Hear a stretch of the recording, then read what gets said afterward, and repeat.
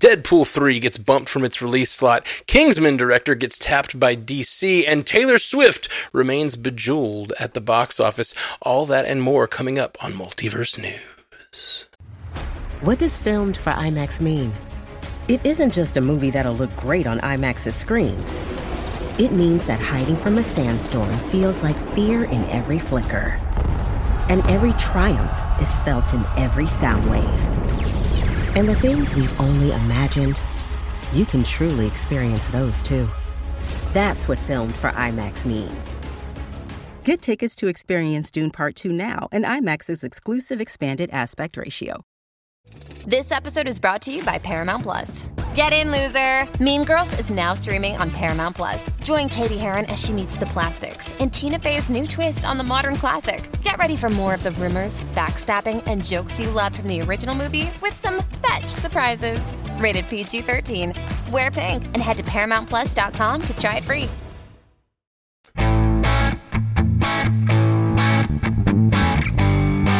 Welcome to Multiverse News, your one-stop shop for information about all your favorite fictional universes. My name is Matthew Carroll, and on the panel with me today, we have Haley Hobbs from Source Pages. What's going on, Haley Hobbs? Oh, not much. It's just Tuesday, so I'm hanging out with my fine friends on Multiverse News. Always wonderful to have another Tuesday. Jay Sisson from Commute the Podcast. What's going on, Jay?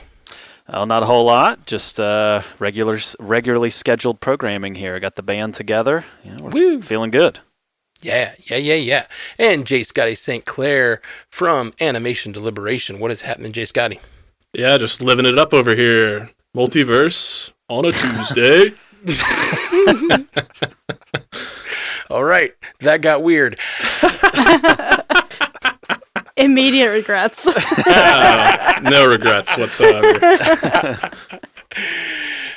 All right, before we get started tonight, Jay, you were going to tell us about the contest. It's the final week of our contest to win the Loki Steelbook. Time is ticking if you want to get your hands on one of those Loki Steelbooks. So we have 3, and we're going to give out all 3 across 3 different categories. So the first thing that you can do to earn one is you can go over to your social media page, and you can share something about Multiverse News, and you can tag us. So that can be on Instagram, that can be on Twitter, or X, or whatever we're calling it now.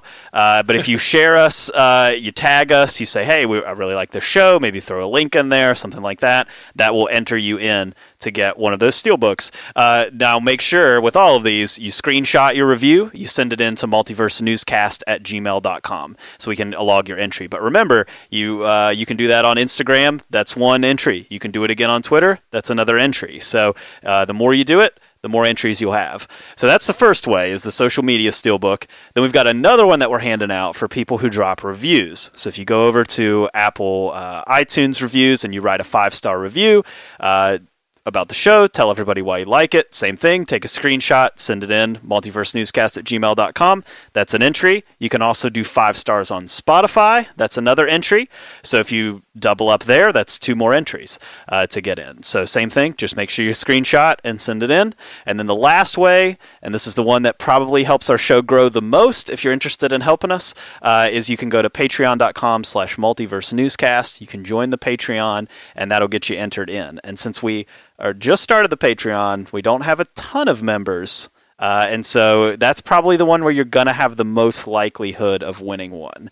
Just throwing that out there. You join the Patreon, you got a pretty good percentage chance of winning that Steelbook. So you do any of those 3. If you do all 3, you're entered into all 3 pools, and do as many as you want to. But remember that this contest does end next week. It ends on at the end of October. So you got to get them in this week if you want to be into that contest. Yes.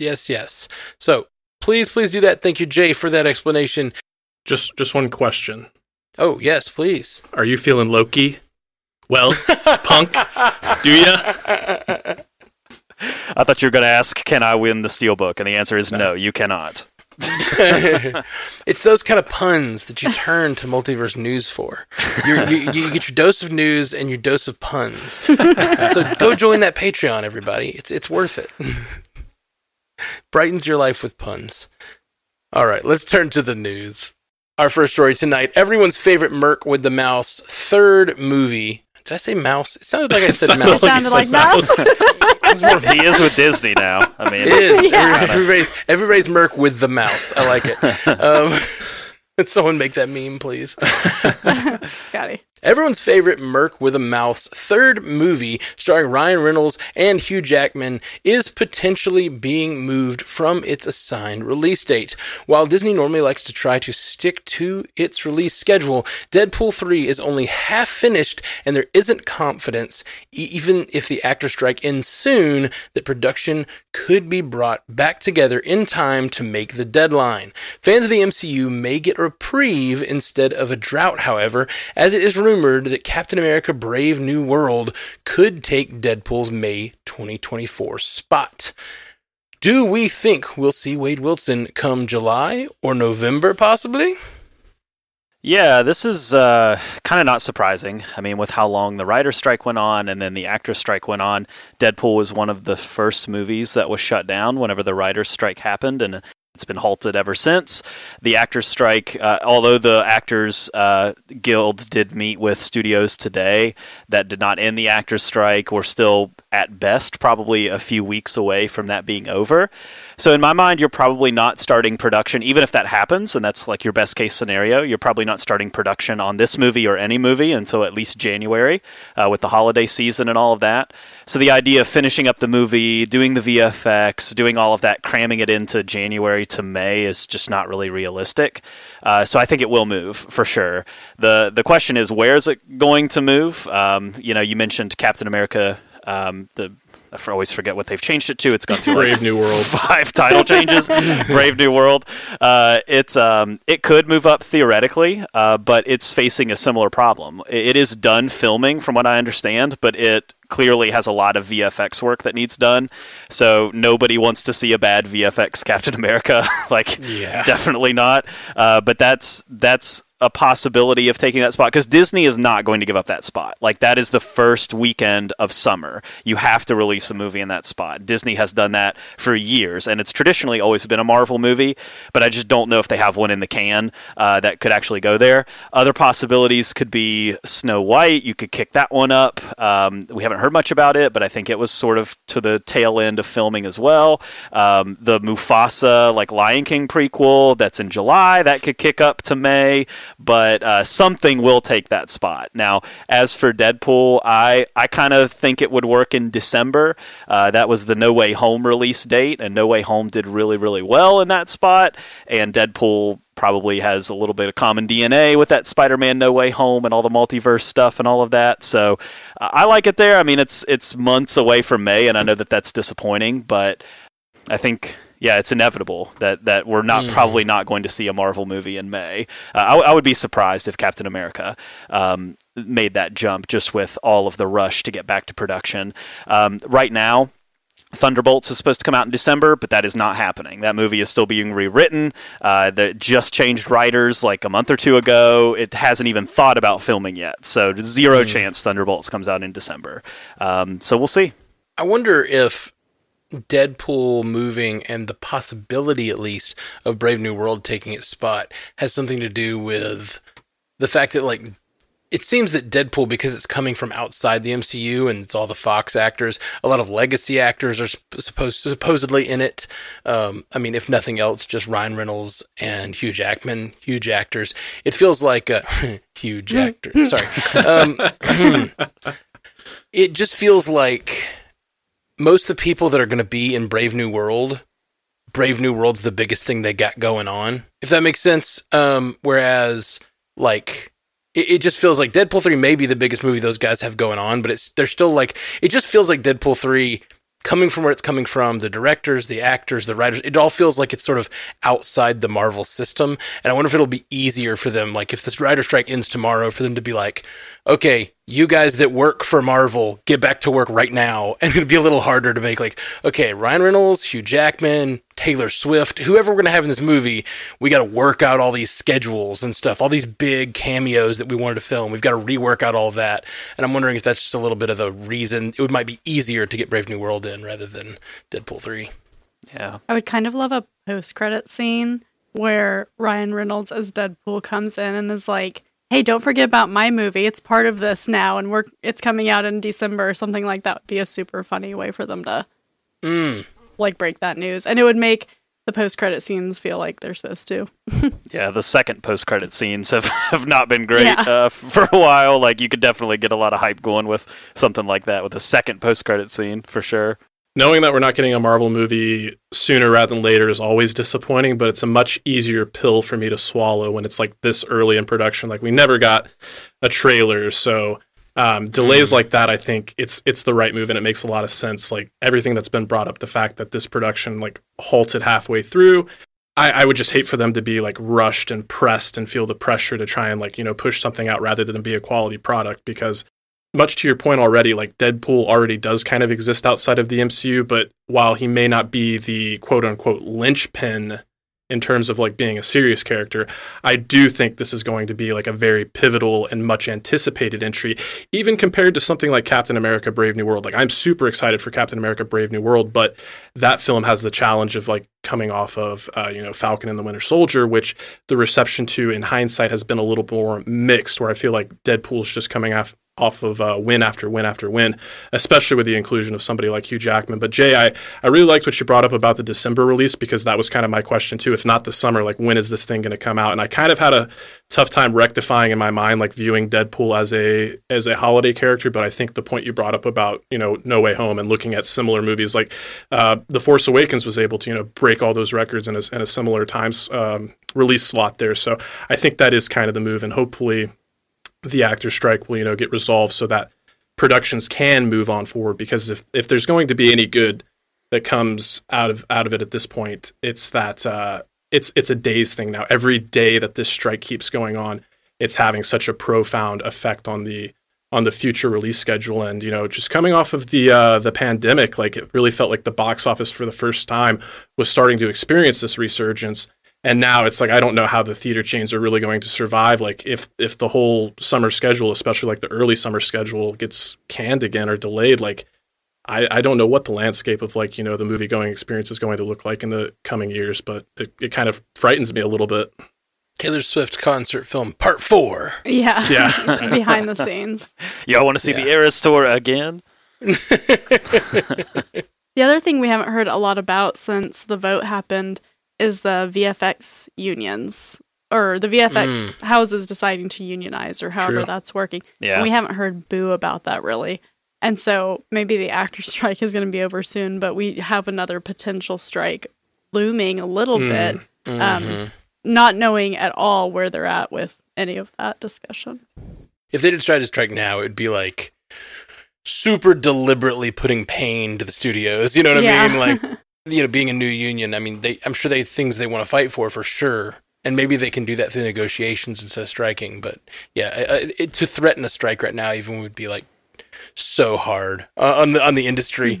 But again, they've had a lot of time to work on a lot of the special effects, especially the Marvel works where they do a lot in previs. They've had time to be working on a lot of these special effects. Have probably still continued work in this time.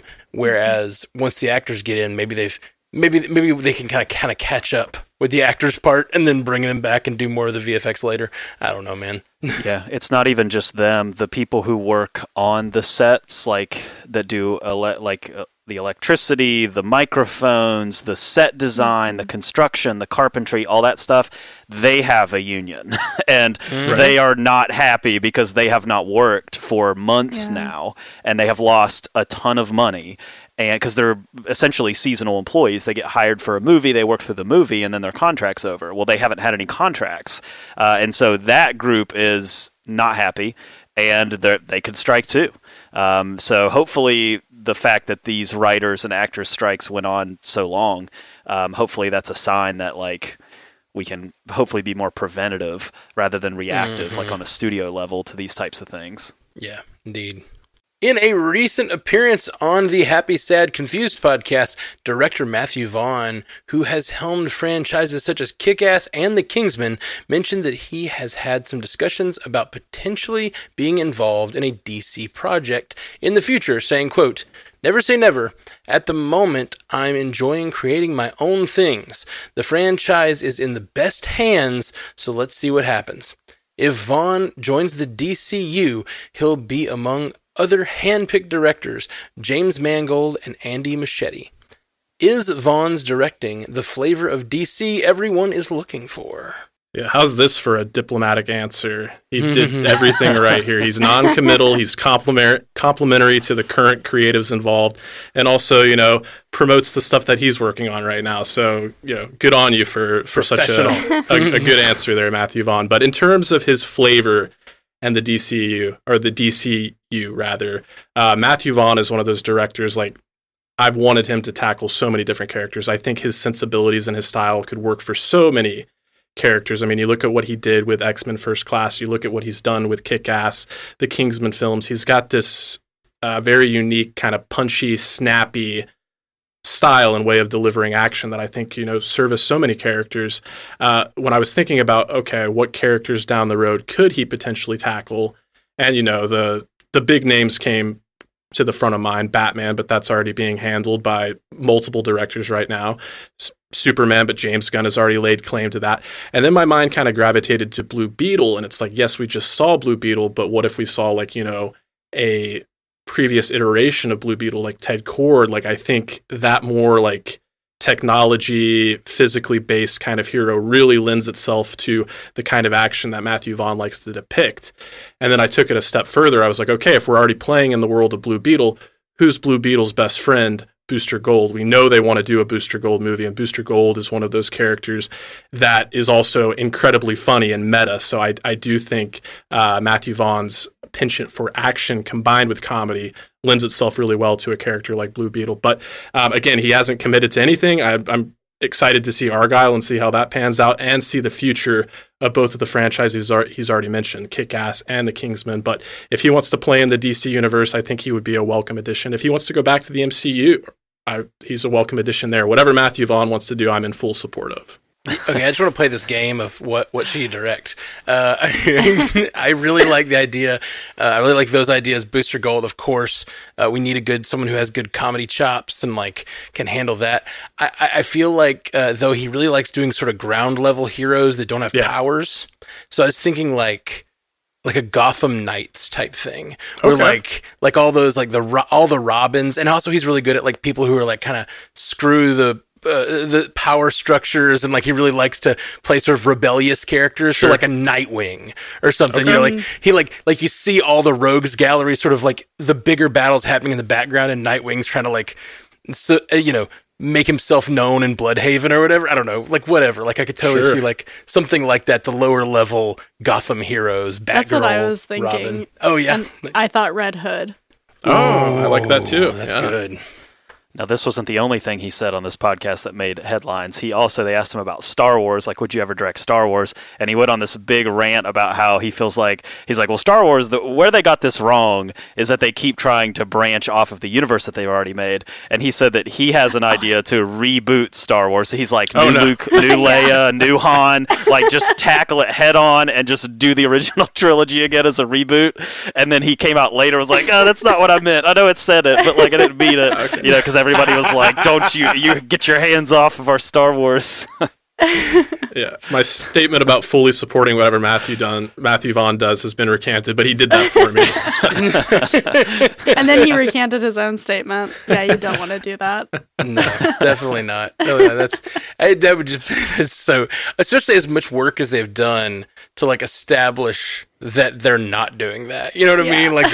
The Clone Wars and the cartoons that are built up around the fact that that's all still happening. All those original trilogy are still in place, and now Ahsoka and all this stuff they're building so close to it, and in that time period, it's no, they're not gonna do that. It's just not no one thinks that's happening. Let's get Timothy Chalamet in here as Luke or whatever and reboot this thing. Oh my god, Jay! You say all these incendiary things, and we wonder. I actually want to see that now, so you can get the scene. Aren't you a little short for a stormtrooper? Yeah, yes, I am. I am, in fact. It's pretty good. No, it's really good. They open a door and he's like, "What? I'm making chocolate, of course." We'll get Jenna Ortega in here as Princess Leia. Let's do that. Yep. Oh God, I hate it. I'll get together a full reboot cast and reveal it you some know other what time. sucks? Whatever. Believe me, it's already our poll this week. Or it's already our poll. Oh, Your nice. favorite casting for Star Wars. Go to Spotify. I'm really trying to nail Han Solo. Like I'm trying to like I've got a few ideas, but I really need to get like the best one. So I'm not ready to reveal Chewbacca? it yet. Jason Mantzoukas. Ooh. I don't know why. I'm gonna leave. I was gonna say, I feel bad that Timothée Chalamet, like, we dog on him all the time, and it's just because of that stupid Wonka trailer. Because I'm like, Timothée Chalamet's a really good actor. He's in Dune, for God's sake. But what is he doing with that damn Wonka trailer? Oh, Who knows? Maybe it'll be amazing. The man's got to eat. Yeah. I've been fooled before. Trailers can be terrible, and the shows are pretty good. Or the movies are pretty good. We'll see. All right, up next, Love Her or Hate Her. And all of us here love her, just so you know. Swifties, the power is undeniable. Taylor Swift's Eras Tour concert film took the #1 spot at the box office again this weekend, adding $32 million to its total domestically. Killers of the Flower Moon opened at second place with $23 million domestically and $44 million worldwide. As has been the trend this year, the two films could not be further apart from each other thematically. What are these numbers telling us about theatergoers? well, they don't necessarily tell us anything about the same theater goers, but it will be interesting to watch these numbers. So Taylor's concert movie is only in theaters on the weekends. Right. She's making all this money in 3 days a week, which is Oh, wow. insane. So like Monday through forgot about Thursday, that. it doesn't play in theaters. Wow. So that's just insane on its own level. But it'll be kind of interesting to see how this 3.5 hour long epic that Martin Scorsese put out about Killers of the Flower Moon does. Like, will it catch up even in the week? Like, will it make in a week what Taylor Swift makes in 3 days? I don't know. It's going to be super interesting. But yeah, there's the article that we pulled this from said that adults are going back to the theater. And I thought that was a really interesting way to spin the fact that there's a very serious, like, not biographical pick, but movie based on real events in the world. And then there's Taylor Swift's concert film. That is so insulting to Oppenheimer. Oppenheimer just made like $500 million. It was an interesting headline choice. You know, like, it's a terrible. It doesn't really make any sense. And besides, we know our own Jay Sisson went and saw Paw Patrol, so I they did. could be going I to did. see I saw other Paw things. Patrol. Deadline. It was delightful. And I only sat there for an hour and a half. You know, I didn't have to sit there for 3.5 hours. No, I will go see Killers of the Flower Moon. I just, need an entire afternoon, so just haven't made that happen yet. And then you need an hour just to sit there when you're done and be sad. Oh, man. Spoilers. Well, I know a couple of us on Yeah. the panel have seen Killers of the Flower Moon, have That's right. witnessed this 3.5 hour epic. So if you'd like to hear our thoughts on that, on the feed here, Multiverse Reviews, the second edition, Killers of the Flower Moon is available now. And in terms of this box office performance, I'm not going to take anything away from Taylor Swift. It's a phenomenon as she deserves here. But Killers of the Flower Moon is the more interesting story to me, just because when I read this article from Hollywood Reporter breaking down the box office, I was really surprised as I was going down. They kept saying like Killers of the Flower Moon was a successful weekend, and I was like, $22 million on a $200 million budget, and it's a 3.5 hour movie. It's rated R. It's a period piece. Like, none of that sounds like it's a good start. But the article was pretty interesting because I guess Apple, with this being one of their really first like forays in the wide release theatrical experience, they've done a lot of their previous films, including Oscar winners like Coda, in limited release, but this is a kind of a first for them. And they view this as like just a marketing expense. So like this movie could not make any money whatsoever, and it just does not impact them at all because entertainment is such a small slice of their empire that includes, iPads and computers and all of that stuff. So I just thought that was pretty interesting. And, having experienced Killers of the Flower Moon myself and having anticipated as much as I did and having thoroughly enjoyed it, but maybe being slightly underwhelmed, that's a little minor spoiler for the review that we did. It has been interesting to see the conversations around it and how it's actually been a little more divisive than anticipated. Cinema Score gave it an A-, which is pretty solid, especially for a 3.5 hour movie. Like, that's just going to ding it. And to have it A-, that means that it's going to probably have a pretty solid run at the box office. Like, it's going to drop off for sure in its second weekend, no question, but it won't drastically drop off to the point where you're like, oh gosh, it should have mostly solid run. Yeah. It's not the kind of movie where you have to be a part of the internet conversation about it. It's not a part of a franchise, I guess what I'm saying. Like, you're not going home to watch a new Rockstar's video, or a Stranded Panda video about like their reaction to it or whatever. You should be watching listening to the one in the feed, but like you're not. It's not that kind of a movie. You know what I mean?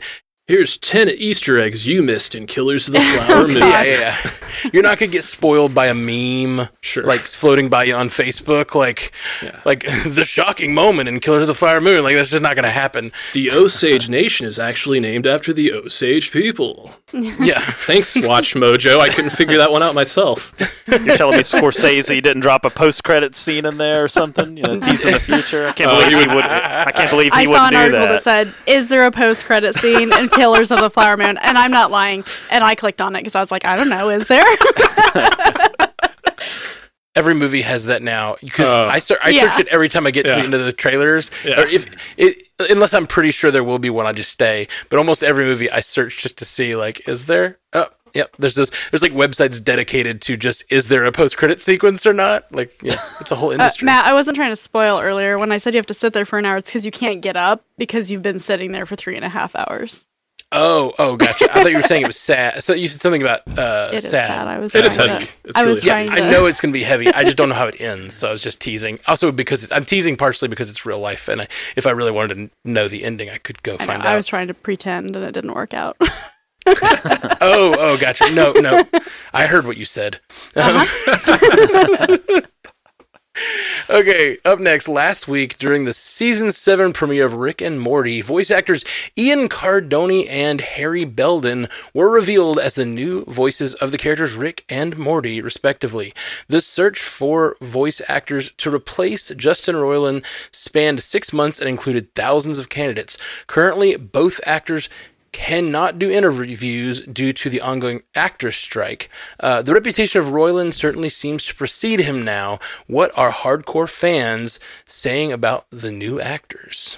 Yeah, it seems like the people who watch this show, to me, I haven't seen a lot of negativity around the new voice actors. There was a lot of negativity around the recasting of Roiland in Solar Opposites. We've talked about that before. And I think a lot of that was because the voice was just in such an opposite direction. They completely changed the voice of the character, and I think a lot of people were just really put off by that.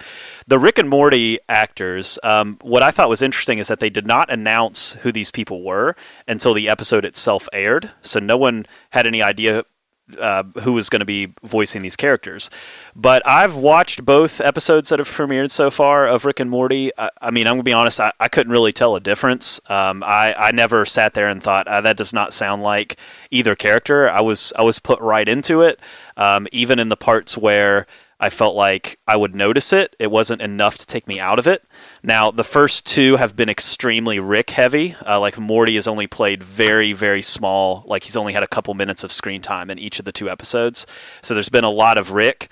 But to me, I haven't noticed too much of a difference. Now, I think people are a little divided because I think people were just fans of Justin Roiland in general. And I think that has contributed a lot to people just kind of feeling a certain way about it. But at least at this point, I think it'll be interesting once the actors' strike is over to hear from these actual voice actors themselves. The article that this comes from is an interview with Dan Harmon, where he talks a lot about how they decided to do this and literally like went through thousands and thousands of auditions to try to figure out how they were going to approach this. But I don't know. At least from my end, what I've seen so far, like I think they got it right. To me, I don't see too much that's taking the show in a totally different direction or making me feel like, man, this doesn't sound like these characters, or they sound like different characters, personally.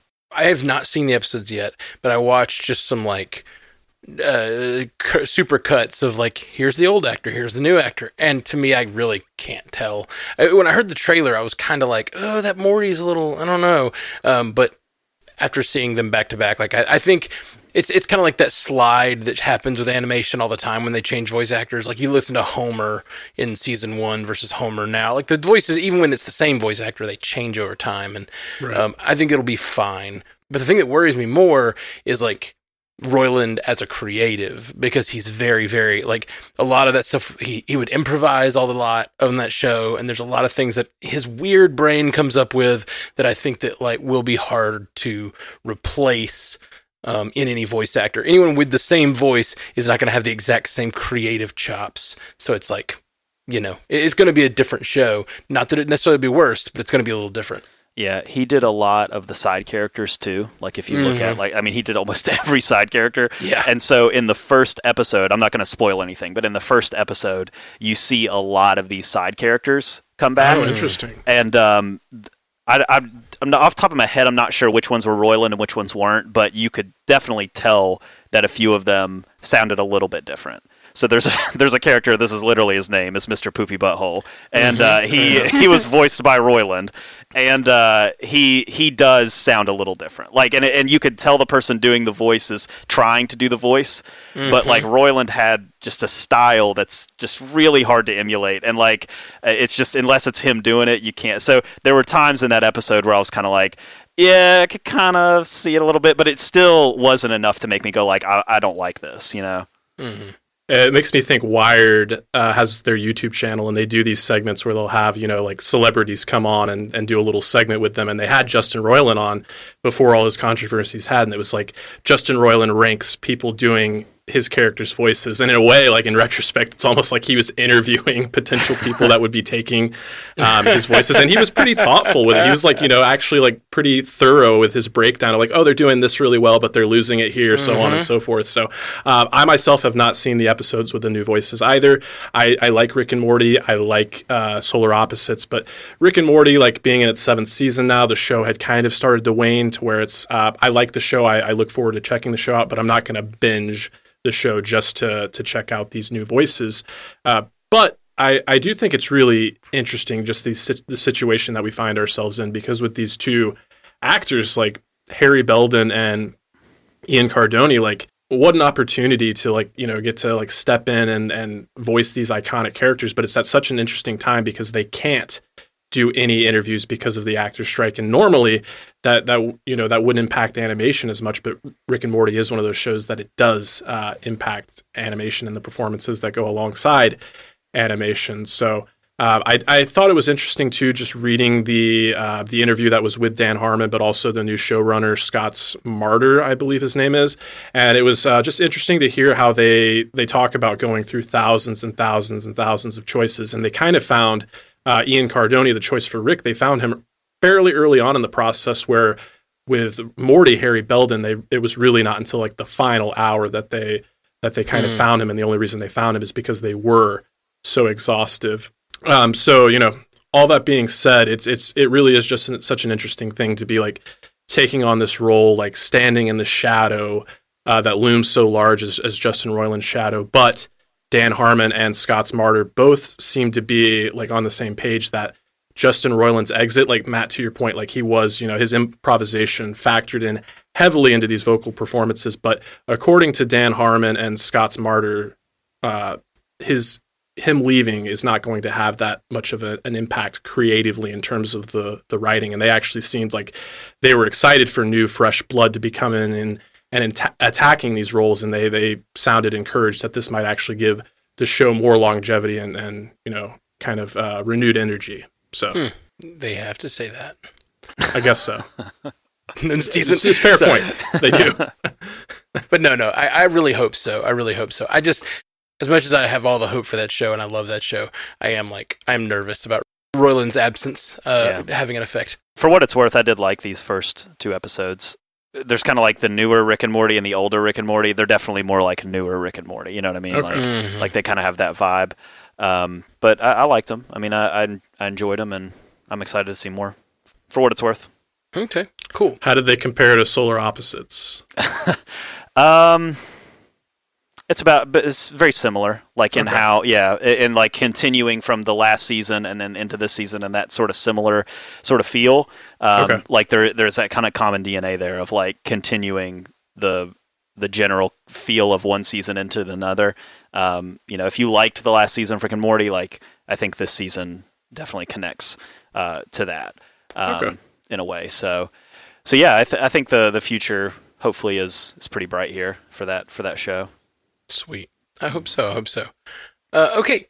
We're going to take a quick break. We'll be right back after this ad with our Spotify poll for the week and our lightning round right after this.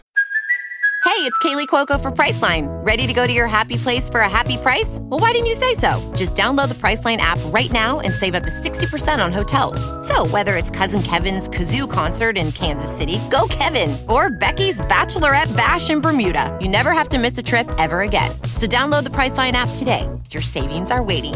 Go to your happy place for a happy price. Go to your happy price, Priceline. Little Wing is now streaming on Paramount Plus. I'm in a period of emotional upheaval. Is that all the I don't care crap? A little adventure. Where are you going? I'm gonna steal a bird from the Russian pigeon mafia. Let's do it. Goes a long way. Starring Brooklyn Prince with Kelly Riley and Brian Cox. Life can hurt, but life is sweet. Little Wing, rated PG-13, may be inappropriate for children under 13. Now streaming exclusively on Paramount Plus. Welcome back to Multiverse News, and we're turning to our Spotify poll. See what you guys had to say last week. Our Spotify poll was, which of last week's trailers is most exciting to you? And the options were Walking Dead, spinoff, The Monarch, Legacy of Monsters, Scott Pilgrim, Dragon Ball Daima, and The Curse. And we have a pretty good lead here for Monarch, Legacy of Monsters, with Scott Pilgrim right behind it. What do you guys think? Monarch got 34% and Scott Pilgrim got 30%. Yeah, I was kind of gauging this poll throughout the week, and I have to say Scott Pilgrim had it the majority of the week, but Monarch Legacy of Monsters snuck in the final hour there and took it. But I think the people got it right. Their sentiments kind of echo my own. I did vote for Scott Pilgrim, but I think I could have easily seen myself voting for Monarch Legacy of Monsters. The Curse holds a special place in my heart, but the rest of this kind of shakes out the way I expect it to. We all seemed kind of like, disappointed by The Walking Dead, so for it to only come in at 9% shows that we weren't alone in that estimation. Yeah, I was kind of surprised that I'm surprised by Monarch Legacy of Monsters, that it's the most exciting to everybody, because I like that series, and I guess I shouldn't be too surprised. We do Bingers Assemble, where we cover an entire series of movies, and that is our highest download numbers of any other Bingers Assemble series. Like the Kong versus Godzilla, we did the whole I think 2 Godzilla movies and a Kong movie before the Kong versus Godzilla, I think is how it goes. Yeah. And we got nothing but our highest downloads ever. So I guess it has a fan base out there. So I dig it. Now we're going to get into our lightning round. You guys know how this works. I'm going to say a story, and everybody gets to buzz in with their name if they would like to claim it. And then one person gets to respond to that story. And, I will allow one response throughout the entire lightning round. You just have to claim your whatever story you'd like to respond to. So up first, we have Amazon has ordered a second season of Gen V, the college-set spinoff of The Boys. The renewal comes a couple weeks ahead of the show's first season finale, which is set to debut November 3rd. Matt, I'm doing it. I had just caught up today, and I have been trying to catch up since it started, but I've been so busy. I've been watching one episode, and then by the time I see it again, 2 more are out. I'm like, what is happening? But I finally caught up today. I really like the show. It's much better than I expected. Earlier in the show, I mentioned that sometimes trailers are terrible, but the shows are better. This is the show I was thinking about. I really like the show. I think it actually has, it is very close to The Boys for me. I think the acting talent isn't on the level of The Boys, and some of the subtext isn't on the level of The Boys, but it's a really well done show, well written, lots of exciting characters, and I'm really excited to see a second season. So I'm glad they're making it, and November 3rd is so soon. I'm surprised they can say that without knowing if the writers or the actor strike is going to end. I'm surprised they gave us a date. Oh no, I'm sorry. This is for the finale. My bad. I thought you were saying you were like, oh, the season's going to be over so soon. Like I thought we were just in the middle of the story here. No, my bad. I misheard what I read. Yeah, I gotcha. The rumor is, by the way, that Gen V, the finale, will directly connect to the next season of The Boys. Like it will directly lead in. Like it'll almost serve as episode 1 of the next season. Like it'll be that close. Pulling a Book of Boba Fett. Yeah. There's also some rumors out there that this next season of The Boys will be the last season. So there are some rumors out there floating that they're setting up their final season. I mean, none of that's been confirmed, but that is out there. Mm-hmm. It would make a lot of sense based on what's happening on Gen V that they would be able to tie in pretty well. Like some of the stuff happening on the show, it seems like it could easily transition onto the Boys. So it's a lot of fun. It's a good show. I recommend it. I want to talk about it on Pandavision or something, but we haven't gotten it together because I just caught up. Up next, SAG-AFTRA and AMPTP came back to the negotiating table today, a good sign for progress on resolving the actor strike after the sides broke off talks after last meeting. Over the weekend, the strike officially hit the 100-day mark. Jay, the stars are out to try to end the actor strike. Clooney is sort of the face of this, but all of these A-list actors have come out and did this big Zoom call with the studios to try to come to get the sides back together. And Clooney came up with this plan to basically pay off the difference between the two in the negotiations, which is not legal and doesn't really work and has no real water to it. But still, there's been a lot of conversation at least, and I think a lot of these actors, and I think there was Scarlett Johansson and all these big name Hollywood talent were coming out and being like, "What do we got to do? Let's get back to the table." So they did meet today, Tuesday. So when you're listening to this, they met yesterday, and I think that is a good sign for sure. We're probably still a couple weeks away from an official end, but I think we're definitely getting closer. Sweet. Netflix has unveiled new first-look images from the live-action Avatar: The Last Airbender. The gallery of new images includes looks at the upcoming show's main characters. Scotty. Yeah, so I know the kind of reason to pay attention to this one is that a number of the characters that were revealed for the very first time were members of the Fire Nation, and in the world of Avatar: The Last Airbender, the Fire Nation are the resident badasses. So a lot of people are pretty endeared to these characters, and I know Prince Zuko and the journey that he goes on is a lot of people's favorite part of the show. But in terms of the performers portraying these characters, the only name I recognize at all is Daniel Day Kim as the Fire Lord, the overarching antagonist and the leader of the Fire Nation. And, I have not seen Avatar in its entirety in a number of years, but from what I recall about the character, I think what I've been exposed to with Daniel Day Kim, he lends the gravitas and the pedigree that's required for a large looming character like that. So I think the show benefits from coming off the heels of One Piece, which is probably the best received live action adaptation Netflix has done so far. So I know people are really excited for this one, and it looks like it's going to be a good one. Rebuttal. It feels like the idea we always hear when there's a new video game movie that does well, where people are like, hey, we got the streak of one. There's one good video game movie. And then there's everyone's maybe it's time. Maybe it's going to be the golden age of of live action remakes of video games. And then inevitably the next one fails and the next one and the next one. And it's kind of when is it going to be its time? I kind of feel that way. But again, like you said, One Piece did really well. I know that I heard a lot of people watching it. I watched parts of it. My niece was watching it, so I caught a lot of it. All right, up next, the highly anticipated Spider-Man 2 game for the PlayStation 5 has become the fastest-selling PlayStation game over a single-day period.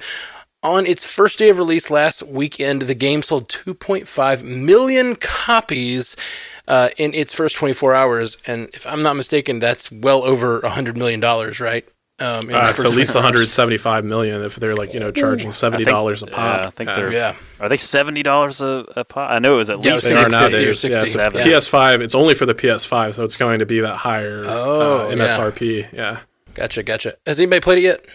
I haven't played number 2 yet. No. Yeah, I played the original one, but I have not played 2. Gotcha. Yeah.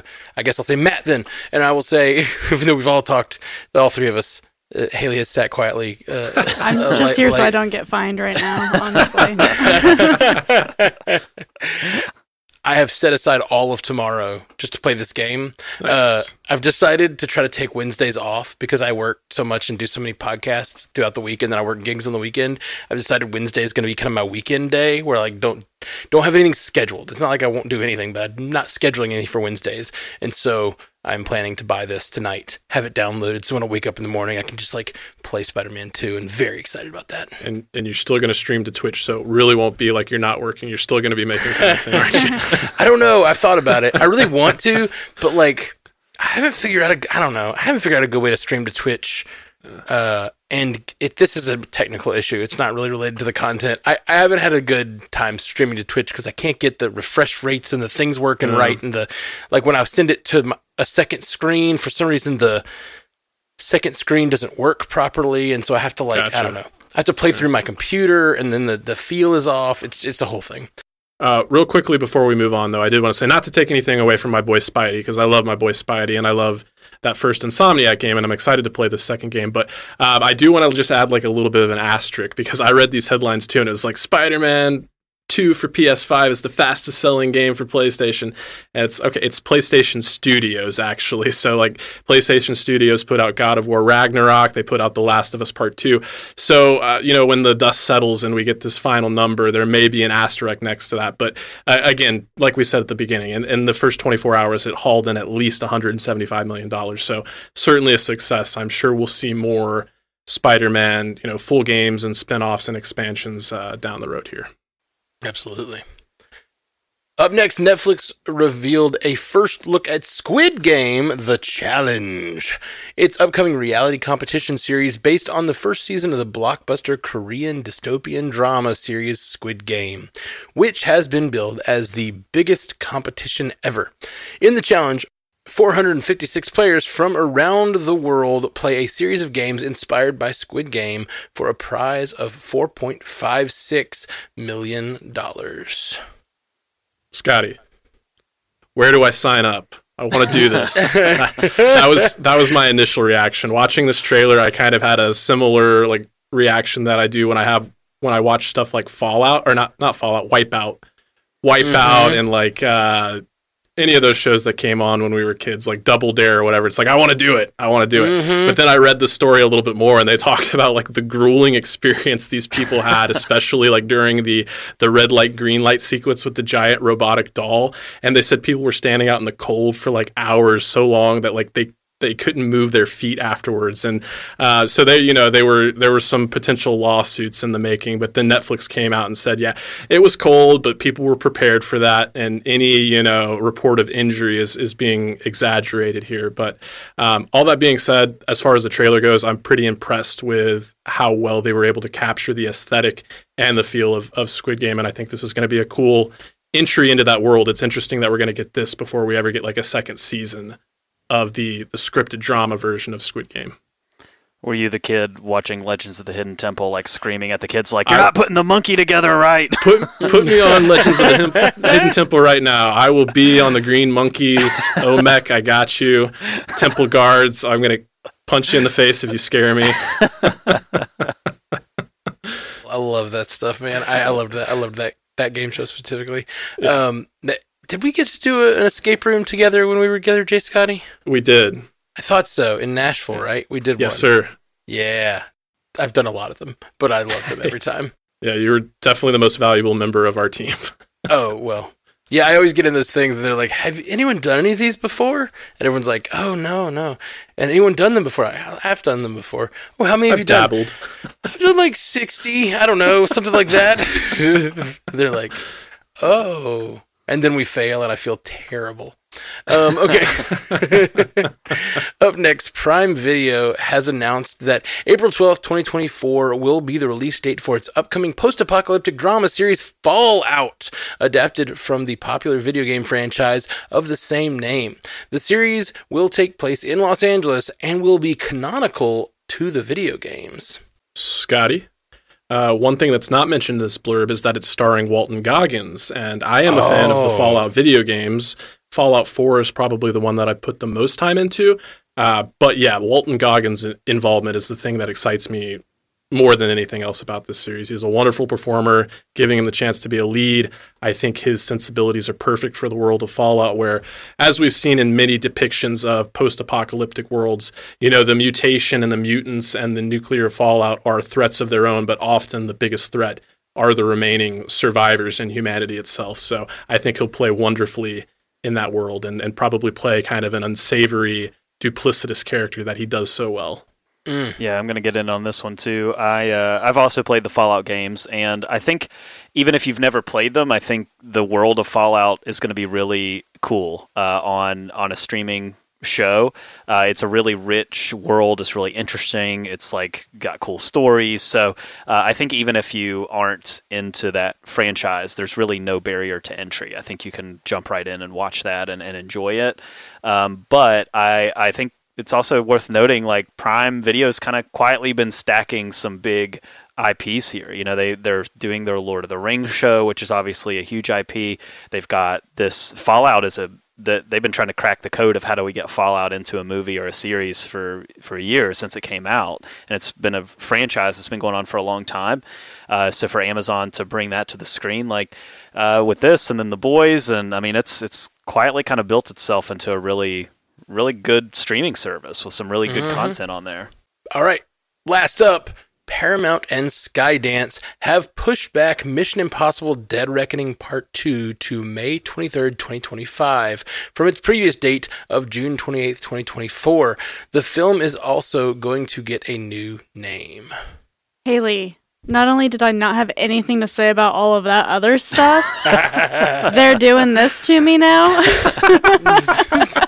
And I get it. You want Simon Pegg doing the interviews that are on YouTube because he's hilarious, and I want them too because I spent a lot of time watching them when we covered Dead Reckoning Part 1 for Bingers earlier this year. So this is such a bummer, but like we talked about at the top of the show with Deadpool 3, more to come. Well, tiny but I always think it's weird when a movie comes out and it's named something like Part 1 and then they change the name to...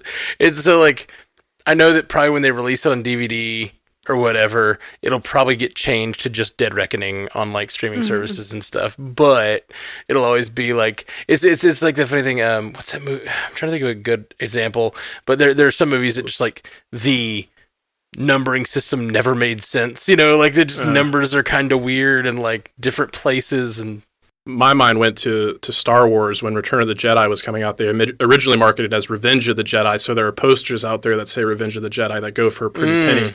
So you had me thinking I got a little limited poster from AMC when I went to go see Dead Reckoning Part 1. So I'm wondering, is that going to be one of those things that always lives in infamy? It would be valuable, or... And I'm not sad that they're going to change it, because I think, Scotty, I texted you like after we'd recorded for Bingers, and I was like, I didn't even know what Dead Reckoning was. Like, I had to look it up, and they didn't even explain it in the show. It's like a nautical term that if you know it, you know it, but Wikipedia had to tell me what it was. Right. Yeah, that is weird that they didn't talk about it in the movie. And yeah, I think I complained about it while we were doing Bingers. It's just like, the movie was called Mission Impossible Dead Reckoning Part 1. It's just too long. So long.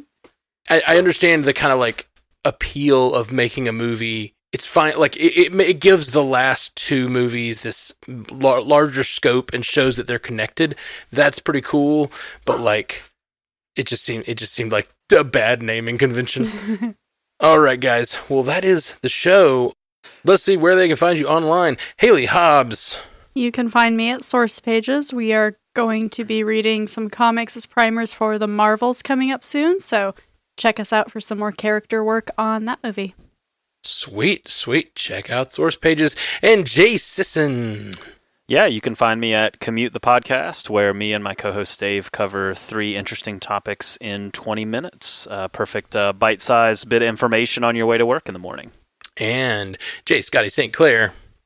Animation Deliberations, where you can find me, and that's the podcast that takes action, animation, and cartoons seriously, but not too seriously. So Animation Deliberation, wherever you get your podcast, and look forward to Invincible Season 2 just around the corner, November 3rd. Ooh, so soon. Right as, isn't that also Prime Video? That's when The Boys end, or Gen V ends. So Gen it is on V Prime. end, right? Those are such good kind of sister shows, Invincible and The Boys. So I wonder if The Boys will start shortly after the Invincible ends. I don't know when that's slated to come out. But hanging on to that depraved superhero audience. Just a reminder, it is we mentioned it up top, but we are doing our review contest. It's really more than that. You can win. You have the possibility of winning 3 Loki Steelbooks.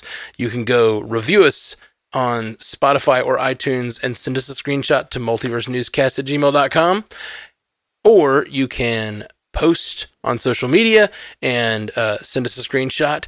Post on social media about the show. Tell people what you like about it. Share the show. Tag us. All those good things. Throw a link in there, whatever you can do. Let people know about the show. And then you can join our Patreon. We already have a few patrons. Thank you so much for joining. It is going to be patreon.com/multiverse newscast. So all that stuff. If you have any questions, go to strandedpanda.com and click on Multiverse News, and it has the description of how to do everything right there on that. So please do that. We would love it. It's the last week. So, and right now I think we have 3 patrons. So if you join the Patreon, I think we got one more. I think we're at 4 now. We have 4. The competition is mounting. But if you enjoy the show, we do put a lot of work into it. So if you join the Patreon, it really would help us out, and it would you'd have a pretty good likelihood. Like the chances are pretty good of winning a Loki Steelbook. So please do that. We love you guys very much. Peace. You stay classy, Multiverse.